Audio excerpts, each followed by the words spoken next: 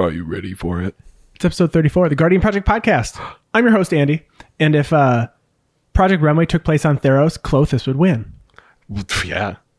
Wait, why do you say that, though? Because of Klothys' design. Make it work, designers. Oh, my gosh.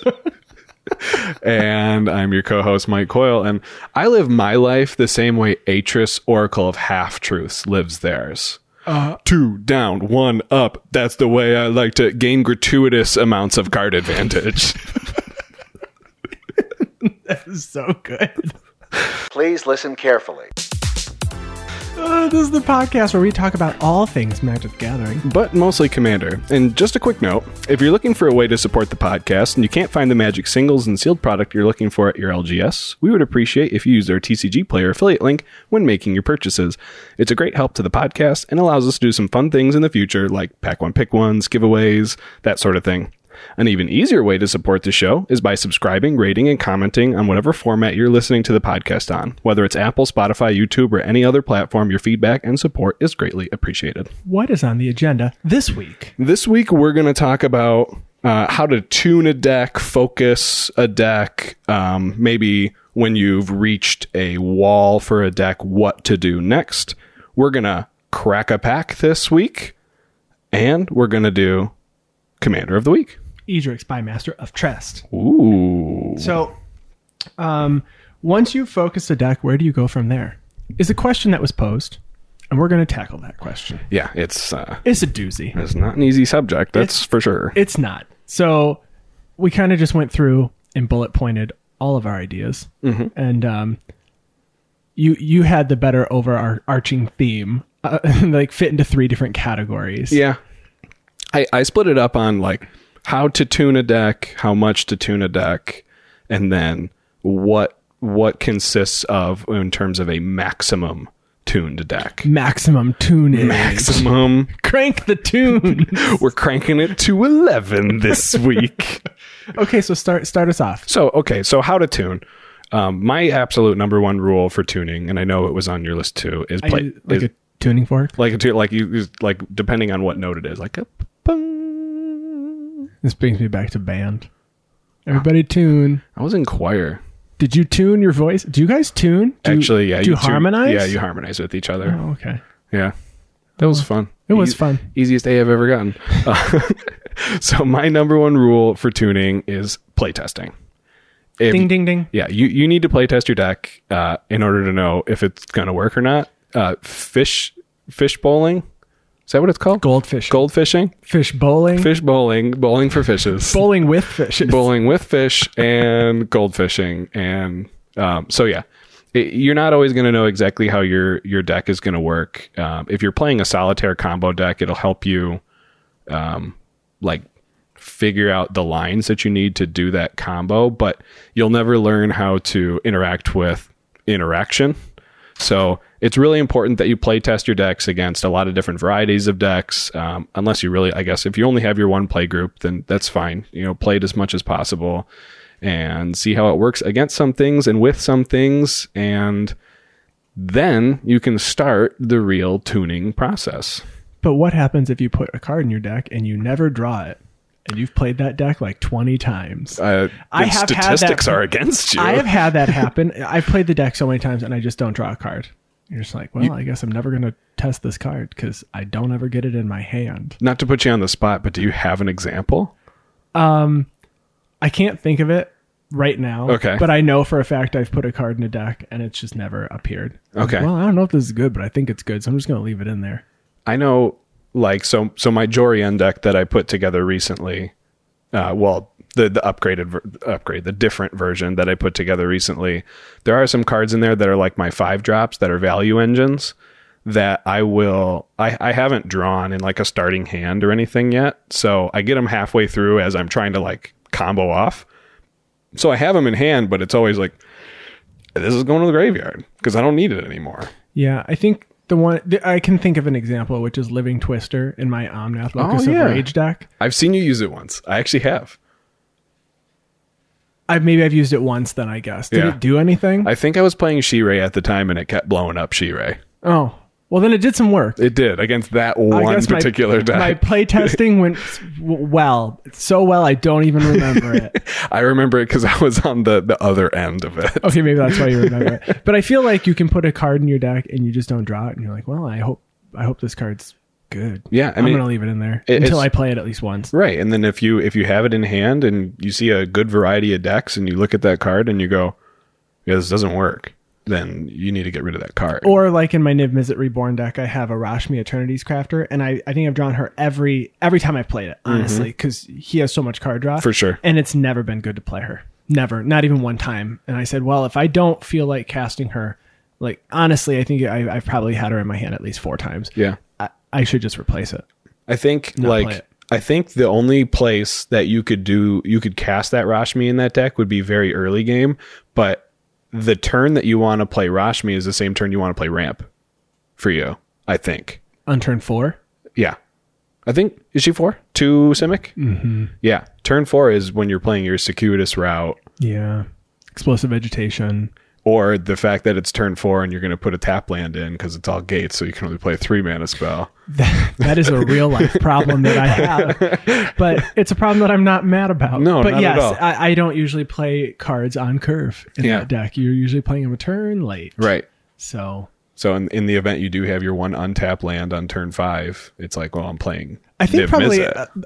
I think our most important key here is playtesting. It's probably one of the most important parts of tuning your deck. If not it's the most important. It's the most important. Absolutely. You need to play the deck. How many times would you think you need to play the deck before you know what changes you need to make? Like at 5, you know pretty solid what does and doesn't work, but at 10, you know what cards you do and don't like. I think at 5, you know what doesn't work. I don't know if you know what does work yet. I think you know what does work if you're doing well. I guess that could be true, but it also depends on what you're playing against. Sure. So it's like radio. Like yes. Assuredly. If you're not playing against a control player, if you're not playing against a pillow fort player, you know, maybe it doesn't work. Like the big value cards in my Jorien deck are basically go wide cards, and I've never had to go wide with that deck. So I'm afraid to take those cards out in the event that I have to go wide in a game. Right. So you just need a few more games then. I think for me, I think I would be comfortable changing out 1 or 2 cards after like 5 games, but I don't think you can make like a 10 card swap until you get like 20 games in with the deck. And I also think that from a playtesting aspect, you have your own deck, but you can play against somebody else who has the same deck as you, and you may watch them play something that you've never played before in your own deck, and you go, okay, that's staying because of how well it worked. Oh yeah, in their deck. Yeah, most definitely. If you're playing a different deck and someone else is playing, you know, we all have decks that overlap. You know, so and so is playing the same deck that I have, and I've never played this card before. Oh, that combo went off really well. Mm-hmm. Oh, okay, maybe I should add this one card because I see the 3 that they had that I do play, and I know I don't play that 4th one. So I would feel comfortable making that change after seeing it happen, even not on my own board. Right, like when you animated Dead My World Gorger Dragon in your black-white deck one time. Can I tell the story real quick? So Coyle is talking with one of our opponents, and he had World Gorger Dragon in his graveyard, and I knew this was like last year, and I didn't play very competitively at that time, and I had an Animate Dead in my hand but I didn't play World Gorger Dragon. It was a Teysa Karlov You're deck. playing, and I was playing Ilharg the Razeboar. So he was mana screwed, and I said casually, I go, isn't there a combo with that and like Animate Dead? And then they walked me through it real quick to explain how it worked, and I go, okay, I'm gonna play Animate Dead. Yeah, you saw if you know that monkey puppet meme where his eyes are just like going off to the side. This is Andy just looking at my graveyard and seeing World Gorger over there. But we do have house rule at that shop where you can only do an infinite 10 times, and then you just have to stop. So I had to choose a different target on number 11. Yep.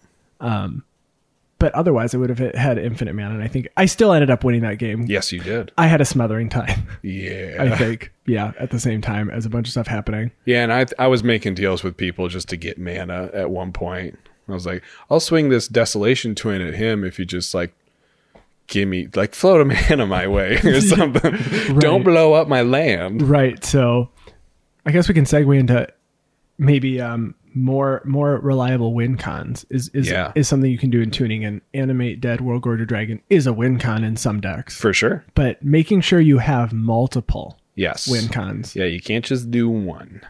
Unless it's your commander. And then you can. As long as you can like do your interactions in more than one way, it's still important to be able to do it in more than one way. I guess like with a Voltron commander or something, you're not going to say, I need this one enchantment on this guy in order to win. No, you say you can win if you have any different number of enchantments on this guy. Mm-hmm. So I guess alternate win cons are a thing. Like Approach of the Second Sun. You cast that twice, and you win. You can slot that in any white deck. There you go. There's another white win con. And I do. Because I have to have a win con in a deck. And white's tough to play. So are you going to draw 7 cards? It'll probably going to take you 7 turns. Sorry, white players. But yeah. Ryan's laughing when I said white players. That's the one color in Magic that can't draw cards. Ryan already knew that, though. Because Ryan is perfect at Magic. When are we gonna learn? When are you gonna learn? That's my New Year's resolution. We're gonna have a video. It's one of your New Year's resolutions to teach Ryan. We can teach Ryan one new thing every week. A Plains produces white mana, and white can't draw cards. That's 2 things. Now, the more you know, the more you know. Anyway, so alternate win conditions. Make sure that you have more than one. If you're playing that alternate win condition. So in blue, if you have the Lab Man alternate win condition, it's probably important that you also play Jace, Wielder of Mysteries, and now you also have Thassa's Oracle, which is another good one to play. All 3 do almost the same thing. Pretty much. Thassa's Oracle and Jace, Wielder of Mysteries, you at least get to do stuff with the cards, and it's not just alternate win condition on a vanilla creature. Yeah. So that's kind of cool. As you're tuning, make sure you have a win con because if you're not winning and you're finding that it's because you have one win con, try a second or a third. I try to have 3. 3's probably pretty good. I don't know if I actually count my win cons, though. I think I start with win cons sometimes when I'm building a deck. I go, well, I'm going to have white, so let's throw Approach of the Second Sun in. Sure. Or some people throw in like Sanguine Bond and Exquisite Blood. Mm-hmm. Like, well, that is a win con. It's very not fast. Now, your win cons can just be swinging, but it's probably also good to put I'm going to win this turn card in there, like Overrun or Triumph of the Hordes or something if you're like a go-wide strategy, and not just like, I hope I can get enough damage in this turn with all of my 1/1s or something like that. Like a token deck should probably run those cards. A life gain deck should run Test of Endurance. You win the game if you have 50 or more life. Yeah, and Felidar Sovereign. At your upkeep, you win if you have 50 or more life. I think a lot of the life gain decks probably play both. That's true, but then maybe also consider running Aetherflux Reservoir so that you can, bolt people to death with all of your life. Or bolt one person when you're at 51 and go to 1. If you do that, you're probably going to lose too. So you would only do that if you're a very spiteful, vengeful person. It's not happened to you before. Yeah. We don't have to go there. Upping your budget. Upping your budget is always a really good... So I actually have this in the... it's a category I have in the maximum tune portion of my notes. I skipped to max. That's okay. Let's go to mid tune. The middle of the song. It's like still the bridge, the chorus. I just have a note on here to talk about like the cost barrier for tuning. So if in order to have a 75% deck, that you can make that deck pretty budget. And when I say budget, it really depends on how many colors you have in your commander, because land base is also something that you're going to want to tune. We'll talk about that in a second. So the less colors you are, the less expensive the tune is going to be for your deck. But I think a 75% deck could be fairly budget. Hopefully you can keep your deck under $200 and be a competitive 75% deck. But in order to go from 75% to 90%, it's a pretty big jump in cost. You're just getting better versions of the same cards that you already have. Lower mana costs, lower to the ground, taking those basics out for like a rainbow land or a dual land or a fetch land. And then it's even more of an extremely large cost jump to go from 90% to 100%. Because now you're talking about putting in like your mana crypts and stuff to get the super fast mana to pump your guys out, which isn't a viable card in every deck, but for a majority of decks, 2 free mana is usually pretty good. But it's out of the budget of the majority of players. For sure. If you have one, great, and you can use it. I use it in Noyandar to make that deck a 75. Yeah. Because that deck's like a 30 on its own. You need to add the fast mana to that deck to make it decent. But just make sure that when you are tuning your deck, you know, when you do a maximum tune on a deck and you put in all that fast mana, and, you know, tutors are a good way to help maximum tune like a combo deck if you need certain pieces. Make sure you're not taking away the identity of your deck and you're not just playing the same thing every single time that you play, because that can get a little bit boring and then you might hate the deck eventually. It's okay to be a little bit weaker as long as it does something a little bit different every time. At least that's how I feel. Multiple win cons. You got to do multiple win cons. But you know what? My reanimating over and over of Kokosho versus my reanimating over and over of Grey Merchant of Asphodel doesn't sound that different. Doesn't feel that different. No, it doesn't. But playing Cabal Coffers and Urborg every single game does get very old sometimes. So much mana. So much mana. That into an Exsanguinate or into a card that I finally won with a couple of months ago. Torment of Hailfire? Yes. I couldn't think of it because I try not to play that card. It's so good. It is very good. We lost to that a lot in the beginning when you started playing mono black decks. Yeah. Because it was a good win con. You're like, well, I have it, I guess. Cast it for 100. Was it even? And I absolutely love that card at all points in the game, because we played at Command Fest when we were playing Emperor. I cast it for like X equals 7 early on in the game, and it was like, yeah, I guess I'm discarding half my hand and taking 12. Yeah, that is what's happening. So, but yeah, I mean, sometimes tuning a deck can make it consistent, and you're going for one thing almost every single time, and it might make the deck a little bit boring. So there's some consideration to not tune it fully, or to tune it in a different way. Adding, you know, I try to stay away from win more cards. That's not a great way to tune a deck. But those cards are fun though. They're so fun. I don't mind tuning to that. But, you know, 1,000-Year Storm is a whole lot of mana for something that might get removed before you get to use it. And it doesn't do anything on its own. Correct. So it is just a win more card. That's what we mean by a win more card. It doesn't by itself do anything for you. It helps you win more. It just helps you win more. Like, you could be winning. This will help you win even more, but you're already winning. So, you know, all they do is win, no matter what. So 1,000. Not with that card. So 1,000-Year Storm might be a card that you cut for a twin cast or a reverberate or something, so you get immediate value off of it. That might be a way to tune. Again, I don't know what deck I have seen 1,000-Year Storm now. play though before, and that is really fun to watch. Yeah, it's awesome. When they opt after casting like 9 spells, you're like, oh, scry one, draw one, scry one, draw one, scry one, draw one, scry so one, draw one. many times. Everything gets Storm. Oh, 1,000-Year Storm. That's why it's called that. You mentioned tutors, consistency. Tutors will help your consistency. Yep. You know, bringing out your combo pieces if you're a combo player, bringing out your win condition Overrun or Triumph of the Hordes, like we said, or Craterhoof Behemoth. Grabbing a land if you kept a greedy hand. Yeah, absolutely. I've tutored for lands multiple times. You grab Cabal Coffers and Urborg. Or just a forest sometimes. Just remember, your fetch land that fetches for a forest can grab you a creature. Dryad Arbor? A Dryad Arbor. So I thought about it for a second. I was like, no, I know this answer. Yeah. I don't play it in any deck. I don't own one, but I do. I played in the deck that I'm going to talk about today, actually. It's the only deck that I play that card in. That's a really good card for that deck. Yes.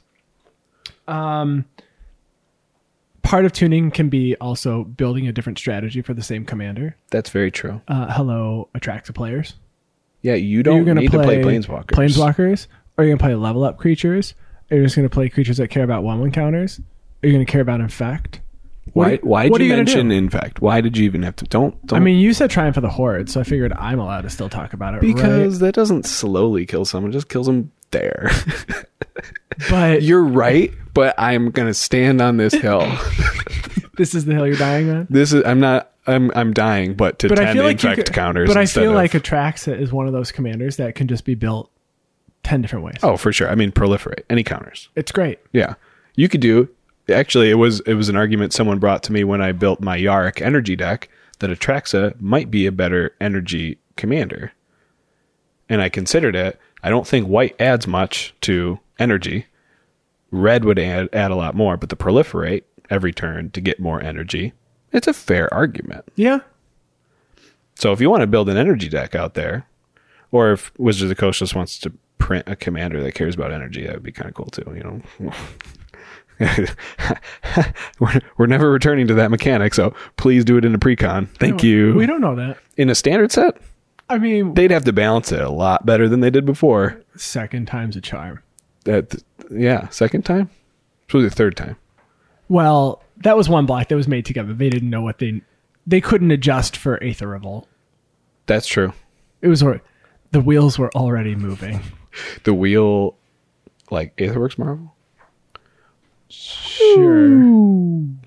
That got banned. Yeah, sure did. Or you can also make a second deck of the same commander, just like I said, a different way. So you can have Atraxa. So I have a deck where I don't want to tune anymore because I like where it's at. And I know it's not that competitive, but it can stand up on its own. I mean, my Norian Dar deck, I foiled it out at this point, except for the 3 cards that can't be foiled out. And I don't want to do anything else to it. So it's really hard. But I do look at all the new sets that come out. And I say, okay, is there a blue or white card that's better than any blue or white card that I already have in the set or in this deck?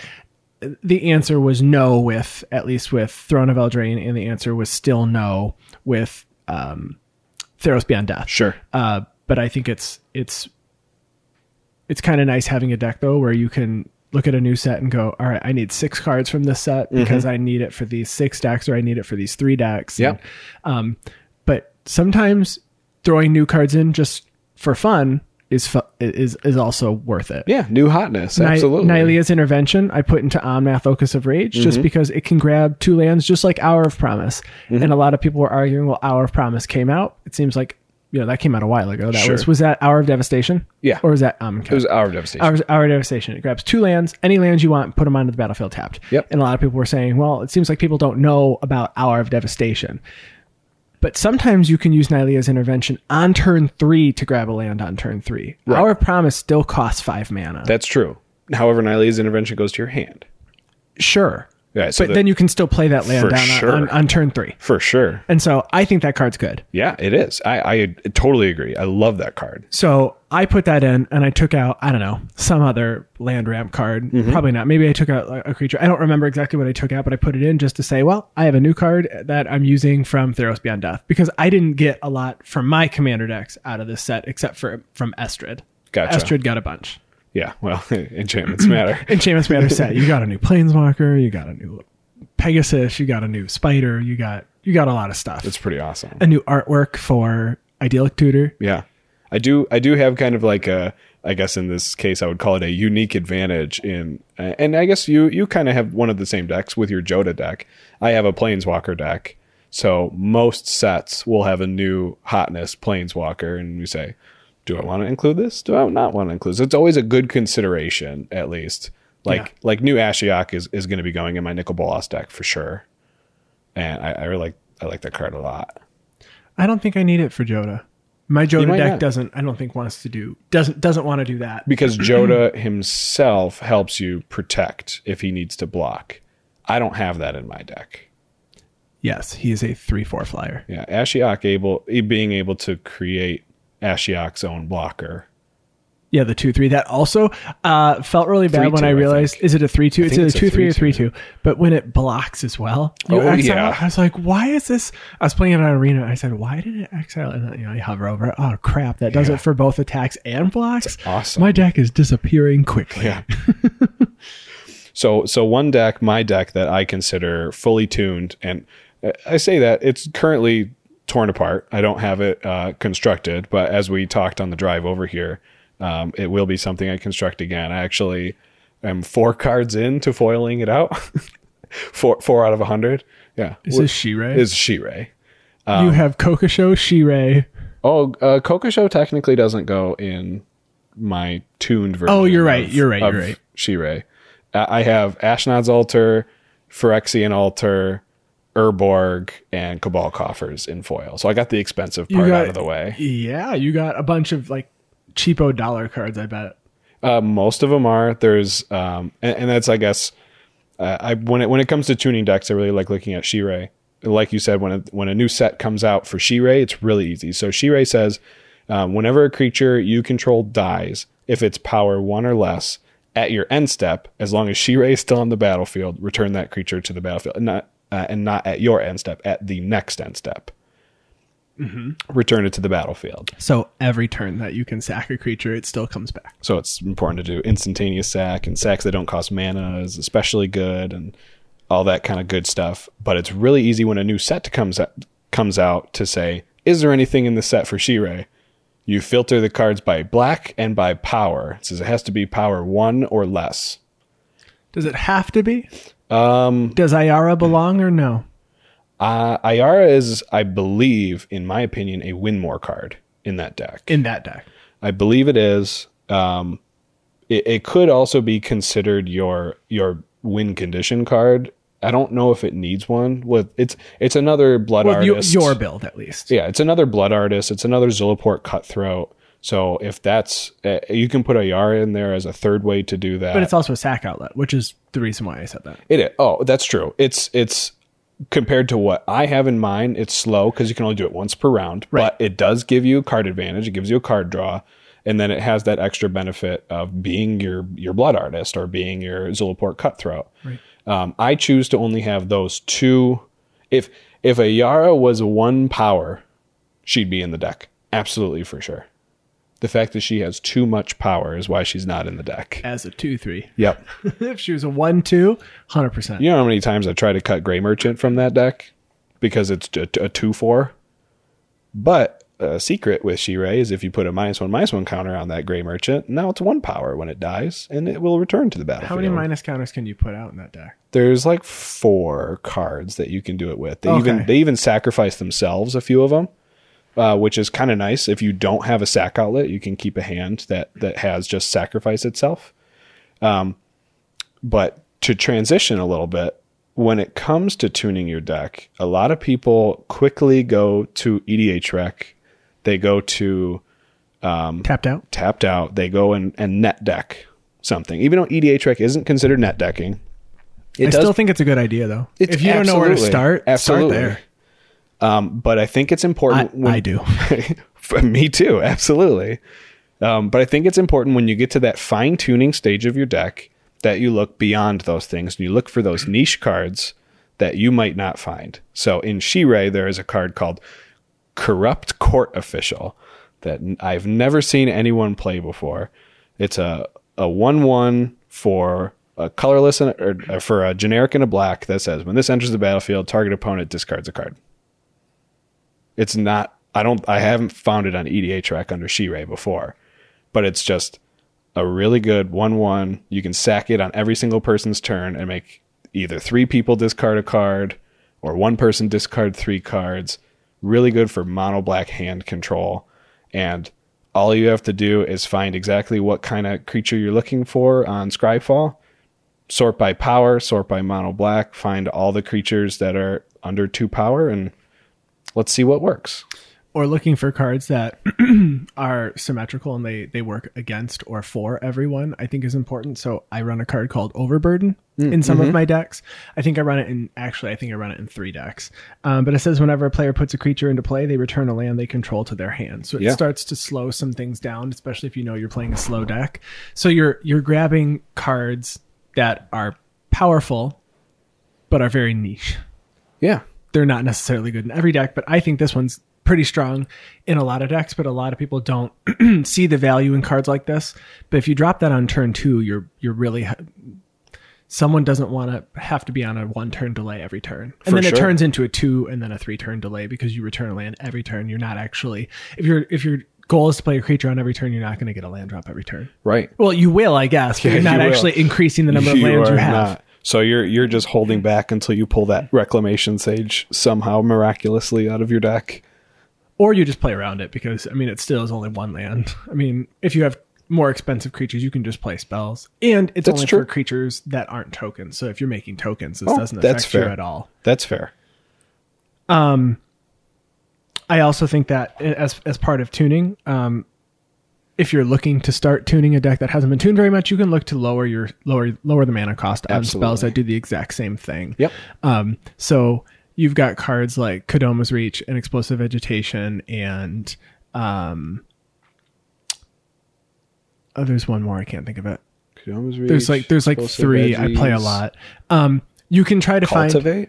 Cultivate, yeah. But there's cards that cost more that do the same thing. Mm-hmm. And you can lower your CMC to 3. For sure. And once you keep your curve at 4 and below, your deck, I think, will be a lot faster and a lot more competitive. Absolutely. Because you're not waiting until turn 7 and 8 to play big spells. Right. Which is really hard because at that point, someone may have already be like steamrolling the table. For sure. If you're waiting to cast an 8-mana spell as your win con, you should hopefully win that turn and not just have a creature that's a 7/7 for 7. Sure. And obviously we're keeping out of that discussion the ones that just want to play the ridiculously high CMC spells. Correct. Yeah. So yeah, if you're doing your what is it, Yuriko? Is that the ninja that does damage equal to CMC? You might want to play that tempo anyways, but if you still want Eldrazi and Yuriko. Yeah, Eldrazi. You flip in Garrick's wake. It's like, oh, everyone takes 9, I guess. That's cool. But part of tuning is making sure that you've stuck to your theme. For sure. And in Yuriko, the theme is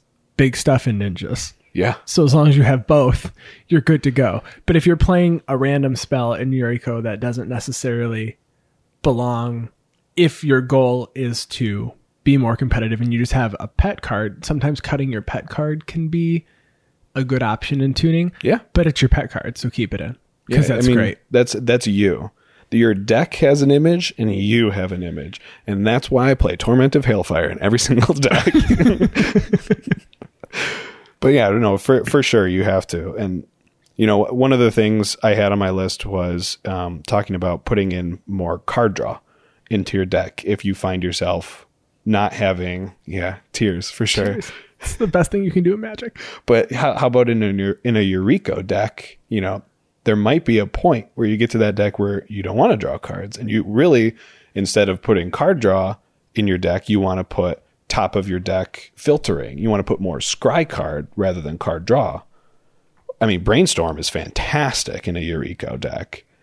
It's a card draw, and you get to stack the top 2. So you get to do stuff that way. But you have to make sure, again, that you're playing to your theme. Don't just put card draw in to put card draw in. Put card draw in because you need card draw for the deck. Right. I play Jorian. All I do is draw cards. All I do is draw cards every day. So I just put in a bunch of card draw stuff. Like when you draw a card, do X? Yeah. Like you pointed out when I put that... The 3 blue wizard, where every time I cast an instant or a sorcery, I get a 1/1 wizard, and then he flips when you control 3 or more. Docent of Perfection. Yeah. You pointed out, that doesn't activate when you draw a card. That activates when you cast an instant or a sorcery. Right. It's like, that's a really good point. It's not necessarily a perfect synergy for Jorian because of that. I do play a lot of cantrips. That's also one of the cards that I usually throw in the graveyard when I'm halfway through comboing off. Right. So... That card is definitely currently on my chopping block. It does cost 5 as well. Yeah. All those go wide cards that I have in that deck do cost that 5 or 6 mana. The Niv Mizzets, the Docent, Locust God. But at least with Locust God, it is card draw. With the Niv Mizzets, it's card draw. But that Docent, it's not card draw. It's not card draw. So it's on the chopping block. It's token creating. So, another thing I had in here right before we get to mana, because mana is very important, is counter magic. If you're a combo player and you don't have any counter magic can feel bad sometimes. when you're playing it against someone and they're like, I'm just trying to put this really big spell out. I'm like, yeah, but that's going to like win the game for you. So no, counterspell. It's important to do that. It's important to not let people just run away with the game sometimes. Makes the games longer, makes them more enjoyable for everyone. Maybe not for that one person on that one turn, but As long as you're not playing Mono Blue Baral, I think you're okay. yeah, most of I the like time. to play answers. Yeah, So counterspell is an answer. it absolutely is But interactable. also answer. exiling a creature or destroying a creature is also an answer. For so sure. I would say don't go too hard onto counterspells because it doesn't do you any good because you're 1-for-1ing yourself. That's true. It's about having interaction. Make sure you're interacting with the board. Right. And if you're a combo player, you need a counterspell. Put counterspells in your deck. If you're a combo player, please. Don't combo off without counterspell in hand. You're gonna lose. Especially if you're impatient and you can't wait. I can't wait. Well, that's mono black. I didn't have counterspells. But yeah. The last note I had in the first section of how to tune of my notes is mana. Do you run enough lands? Do you not run enough lands? Do you run too much blue and not enough red? Other way around? This is, in my opinion, the first part of your deck you need to make sure is tuned. Although, sometimes you have to tune your lands after you tune the cards in your deck in order to be a lot more consistent. Obviously, if you're playing a monocolor deck, your land tuning is going to be pretty much just numbers, or how many utility lands can you play. When you start getting to multiple colors, the price range goes up a little bit because you want to do how many dual lands do I want to play, rainbow lands, fetch lands. Dual lands as in two color Two lands. color lands, not just Not original. I'm gonna play duals. all the $2,000 worth of dual lands. It's fine. I actually don't own one. I don't own a single one. It's like my dream. Like, it's a really approachable and reachable dream, and I could just buy it, but it would be foolish financially for me to do that, so I don't. Good for you. But I don't have thought the about desire. it I play a 5-color deck and have no need for them. when we were at Command Fest. Unnecessary. When we were at Command Fest, I walked by that. I can't even remember the name of it. That bayou. I walked by that bayou that was so reasonably priced 12 times, just going, I could buy that. I need that for Gitrog. I need it for Gitrog. I need it for Gitrog. You know how many times I played Gitrog at Command Fest? I played it 0 times. I didn't play it 1 time. How many times have you played it at the playgroup? Once with you. With me. Literally once with you. Because you know how good that deck is. I'm tuning it down. Okay. No, but I agree with you. Yeah. Changing your lands up is part of the first thing you can do in your tuning. So Yeah. if you're playing, I always say I start with 37 lands and I've got the cheaper duels, the cheaper dual colored cards. So you've got your Scryland, you've got your check lands that come in and look to make sure that you have 2 lands. You have your I forget what they're called, the ones that people don't like from the Shadows over Innistrad block, the one that says reveal a basic of this type and then it comes in untapped. You've got those They ones. just reveal lands? Well, I forget what we call them. There's probably a name. I didn't play back then. I have to look up the name, but I have a ton of those. Yeah. And you have the ones from Amonkhet. Cycle lands. Cycle lands. Yeah. Those Those are of these, fetchable, by the way. they are, but a lot of these are reasonably priced Yeah. for now. Pioneer. So Yeah. some are a little more expensive than others, but they're all reasonably priced. So if you're starting with 37 basics, get yourself 10 2-color lands. Having access to 2 colors on a single land is great. It's really, Tunage. really strong. Even if they're going to come into play tapped, you can always eventually upgrade to your shock lands, which you get the option. Sometimes you don't care if it comes in tapped. On turn 1, put that thing in tapped. Unless you have like opt turn 1 or something. You want to really Mystic If you wanna- Remora, Soul Ring. Sure. There are instances. And then you put the basic that is in your hand out first then. Yes, you do. You'll always have that option. And then you get into the the special utility lands where it's only good in like specific decks, like the mono black land, the legendary land from Kamigawa. It's the Shizo's Death Storehouse. Is Yeah. that what it is? It gives you tap it to give a creature fear, Yeah. or you can tap it for a black mana. That's really good in Hepatra because I need to get through, and fear creatures with fear can only be blocked by black creatures or other creatures That's with true. fear. Correct? I Yeah. believe that's. Yep. And so Fear's not popular No. in Commander. No, so sure if isn't. you tap that land, Hapatra's getting through. Yeah. And she needs to deal damage to a player to put a minus counter to make a snake. That's very true. But that card is also good in other Voltron decks that play black, because you can make your creature essentially unblockable. Rogue's Passage. That's a lot of mana to devote into that ability, but it's 4 mana to make a creature unblockable. So you have your pros and cons. So you can play both, and I play both in Shirei, but I only... Hapatra. I'm sorry, Hapatra. But I only need Rogue's Passage, but I wanted to make it a little more consistent and to tune, so I added the legendary land. Yeah. I don't know. I do that a lot, and I think starting with your mana base is very important. I do know why you said Shirei there. Because we were talking about Shirei. Oh, because it's in the Shirei Death Store house. Yeah, Shirei protects Shizo. Death Store house. Oh, did I call it the whole thing? I think I said Shirei Death Store house. It's You said Shizo. Shizo. You said Shizo. I don't know what I said. We can play it back. Shizo Death See? Store. See? You had it. Do you think they thought that we really recorded it, man? I think that was a very realistic. It was really good. Yeah. We should. Not quite Shakira. Super Bowl, y'all. I didn't watch it, so I don't know. I only saw the GIFs. The superb owl between the miners in California and the Native Americans of Missouri was pretty awesome.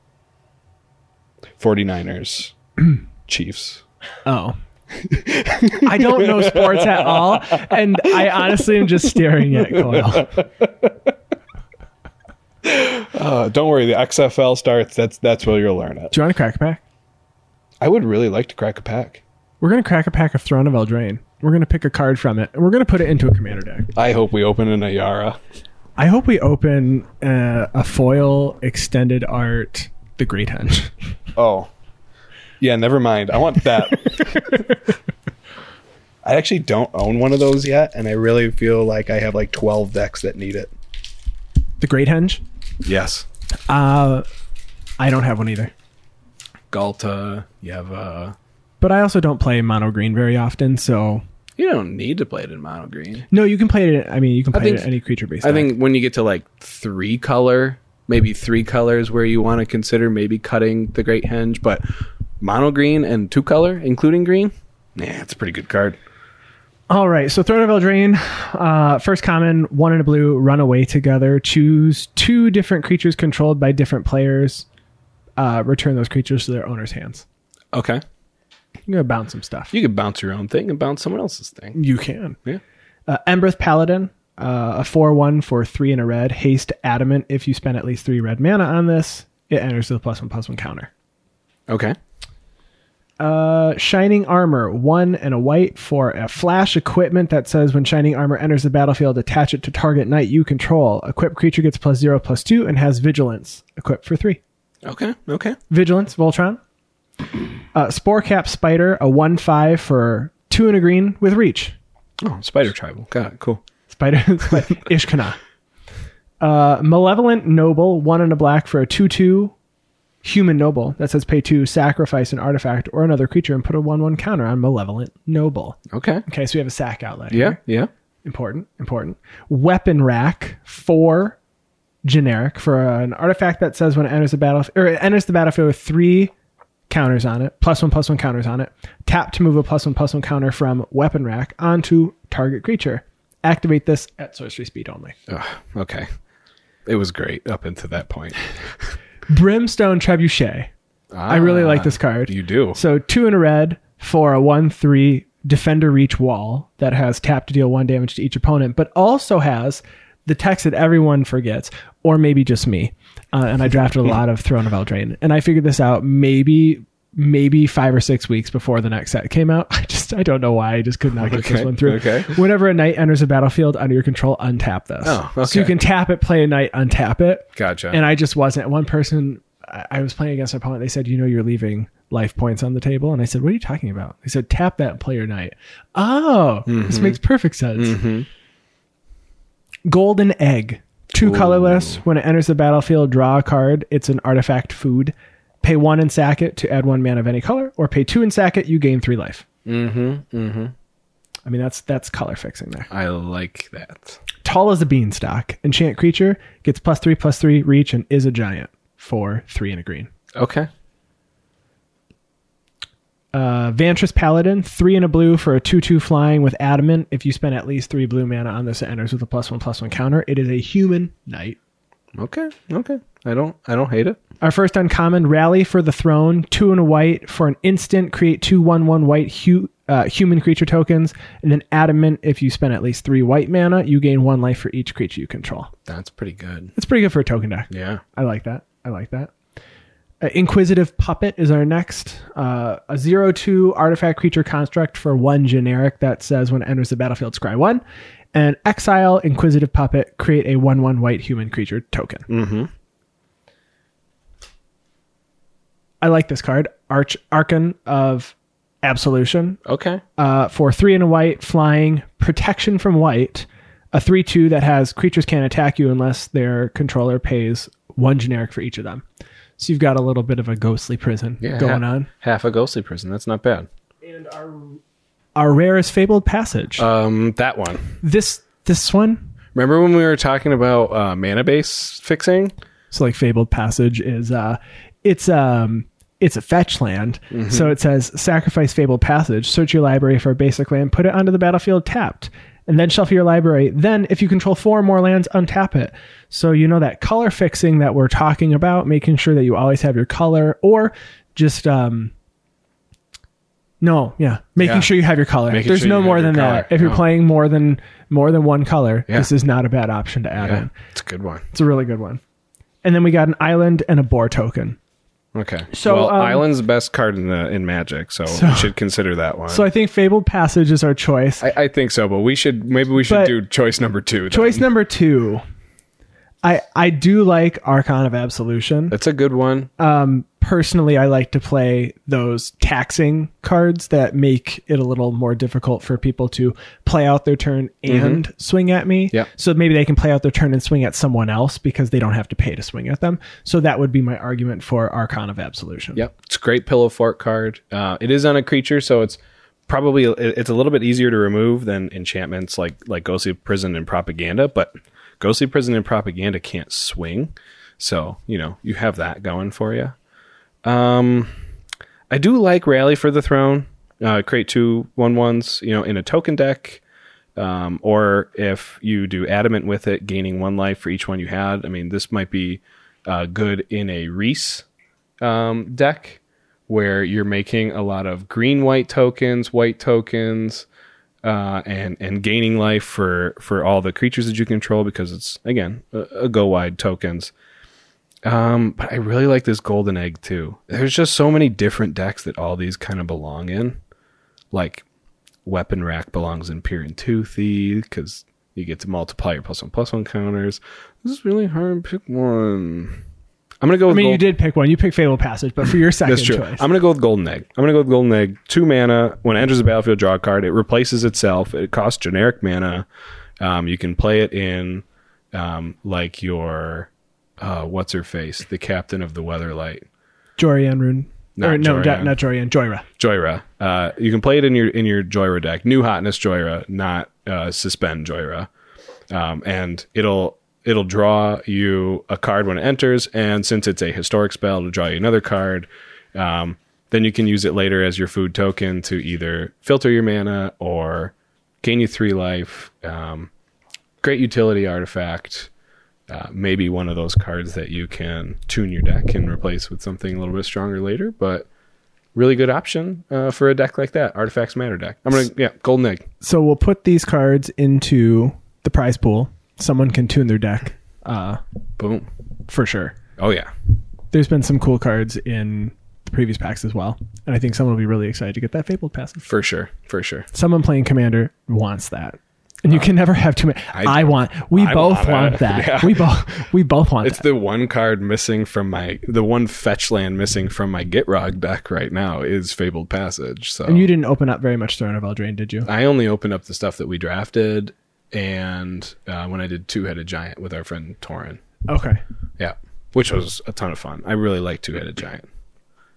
Except Andy doesn't like to play competitive two-handed giant.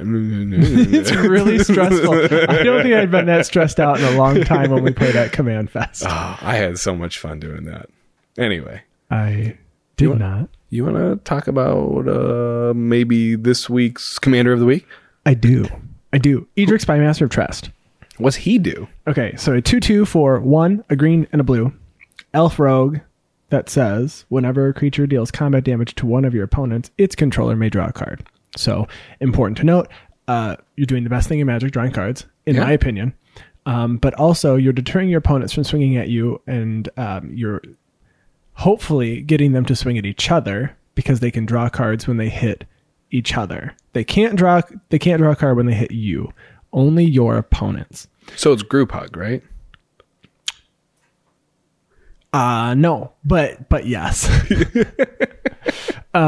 So my plan here was to play 36 lands. Okay. And a bunch of creatures that cost 1 or 2 mana, for the most part. Sure. Because I can flood the board with a bunch of silly 1/1s, Queenies. Yes. And preferably ones that are either unblockable or flying, or have weird text that say things like, this creature can't be blocked except by creatures with flying. Okay. Yeah. Pseudo flying. Got it. Pseudo flying. To get a lot of damage in, draw a bunch of cards, hopefully draw into like a Reliquary Tower. Okay. So you don't have to discard any of them. Fair. The second theme of the deck is extra turns. Okay. So if you get out 4 or 5 1/1s that, let's say they all have flying, you're generally drawing 4 cards a turn. And then you can draw into an extra turn spell, which you can play, hopefully continue to drop your lands, and maybe an additional creature each turn you do it, and then swing and hopefully draw, like, let's say next turn you draw 7 and you draw into an extra turn, and then maybe still drop 1 creature. And the goal is to chain together as many extra turns as you can and take down everyone with your 1/1s. Now, we only have a few ways to make them bigger. A good budget option is Endrace Forerunners, because you can give all your creatures +2/+2. I do have a Craterhoof Behemoth in here, so if you're not aware, a lot of people that play Commander know what this card is, but for 5 green for a 5/5, you get a beast with haste that says, when Craterhoof Behemoth enters the battlefield, creatures you control get trample and +X till end of turn, where X is the number of creatures you control. So if you have out 7 1/1s, they all get +8 because Craterhoof counts as one of them. Yep. So if you're, that usually that'll take out 1, if not 2. Yeah. And then you only have to deal with 1 person, so you take out the one that you take out the 2 that you think can stop you, and you leave in the 1 person that maybe is in colors that doesn't do board wipes, or colors that's not evasion, or what have you. So I did just count, and I have 9 extra turn spells. Okay. But there's more. There's more than that. I'm not running Temporal Trespass or Nexus of Fate, only because they're in other decks, and I don't own 2 of them. Okay. Fair. I have 2 extra turn decks. One that's mono blue, and it's Moloku, mostly because of the mono blue land Mystic Sanctuary from Throne of Eldraine, because I wanted to see if I could make it work. Yeah. And I did that one time, and then I'm not probably going to play that deck very often. Sure. But this was the original deck that I had with turn spells in it.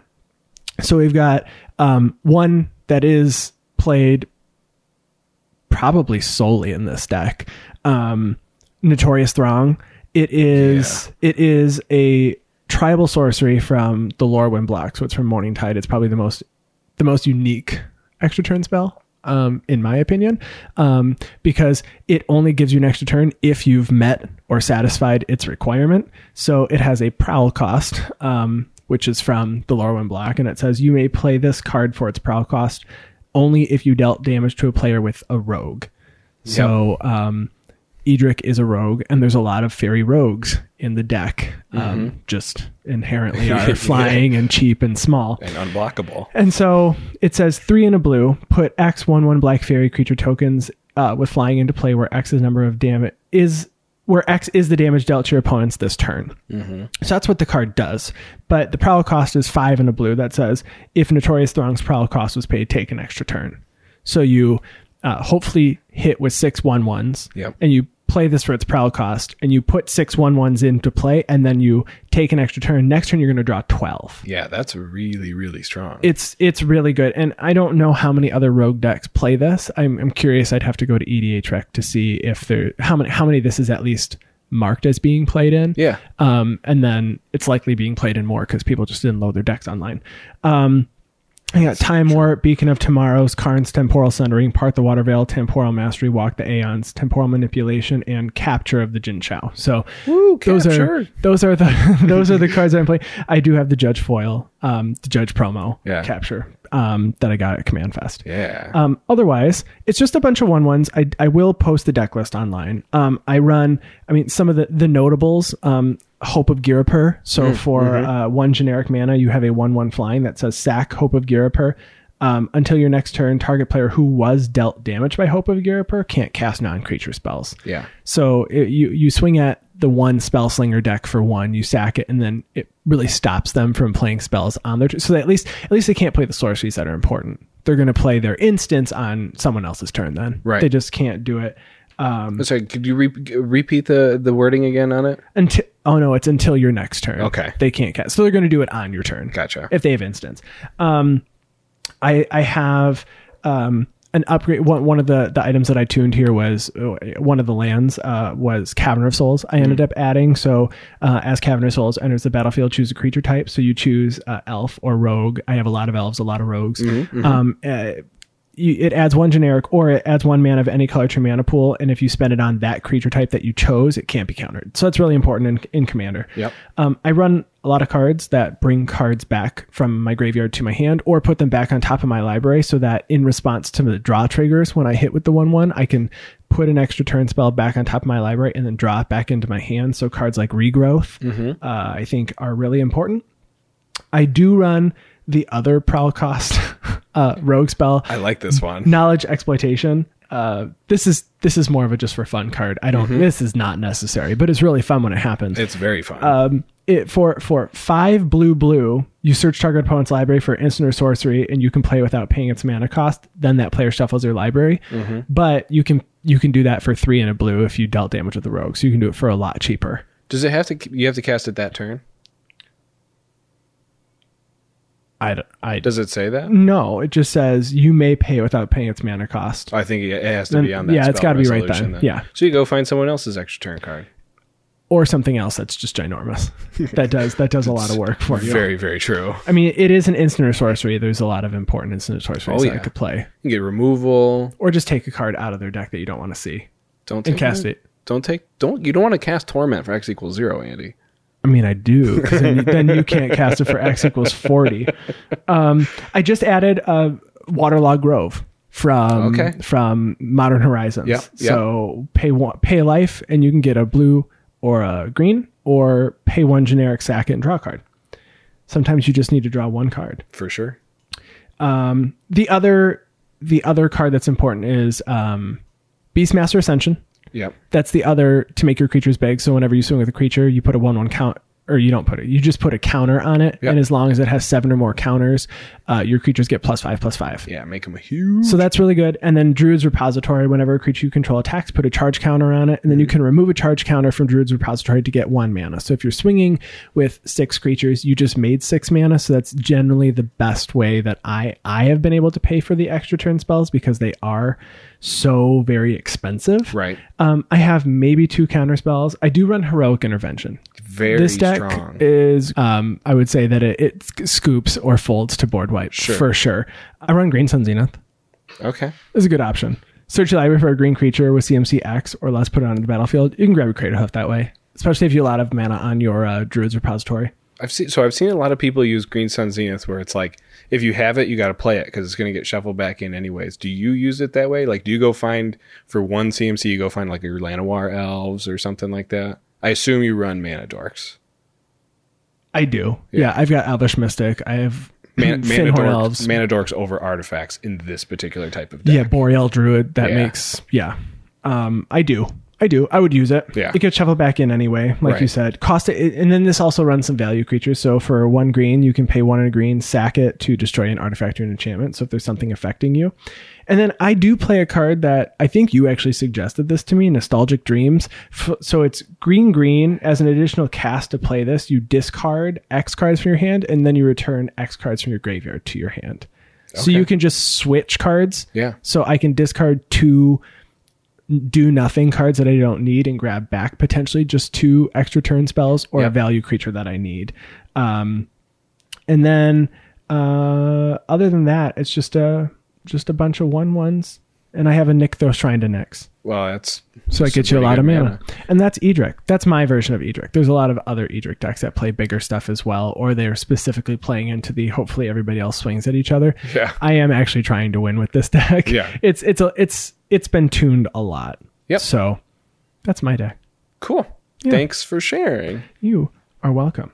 Any other notes on tuning decks before we wrap up today's episode? I don't think I had anything else on tuning decks. I guess if you have anything that we didn't cover and you think we should. No, in I deck just, tuning? as I was looking through all the cards, so we always look at our decks as we're doing this. We put together notes and then we look through it as well. I just saw the number of lands. Like I have a Gemstone Caverns in here, which is a very competitive land. It doesn't do a whole lot unless it's in there. I was just like looking at all the things I was tuning or that I have tuned in Right. this deck and things that I had cut. But no, I don't think I think we covered most of our I think so. tuning notes. I'm going to take these notes and go back and tune some of my deck. Yeah, right. So as always, we want to thank you for listening. If you want to contact us, you can head to guardianprojectpodcast.com. On Twitter, you can find me at ATFlurry. You can find me at MPCoilMTG. You can also find the show, which this one is one that we never mentioned, at Guardian Pod. Yeah. So I should probably start mentioning that. Do that one Do that one. before us. Go find us, because if you're following us, you'll be able to find all of the giveaways that we are going to be doing very soon. Also, take a look for hashtag Guardian Project Pod to find our posts and episodes. We'd like to hear from you, so send along your comments and any topics you'd like us to talk about, and we'll go over those on the next episode. Yeah. Thanks, everyone. We mentioned last week that we were going to start streaming. We're going to do that again. Every Wednesday night, we're going to be streaming from probably, I would say, 9-ish to probably 11-ish. Yeah. Yeah. So come hang out with us. Tonight we're going to do some draft of Theros Beyond Death and then probably some Brawl. Woo! See you guys later. Peace. Bye. That was a good episode. I liked that. That was a lot of fun to talk about, too.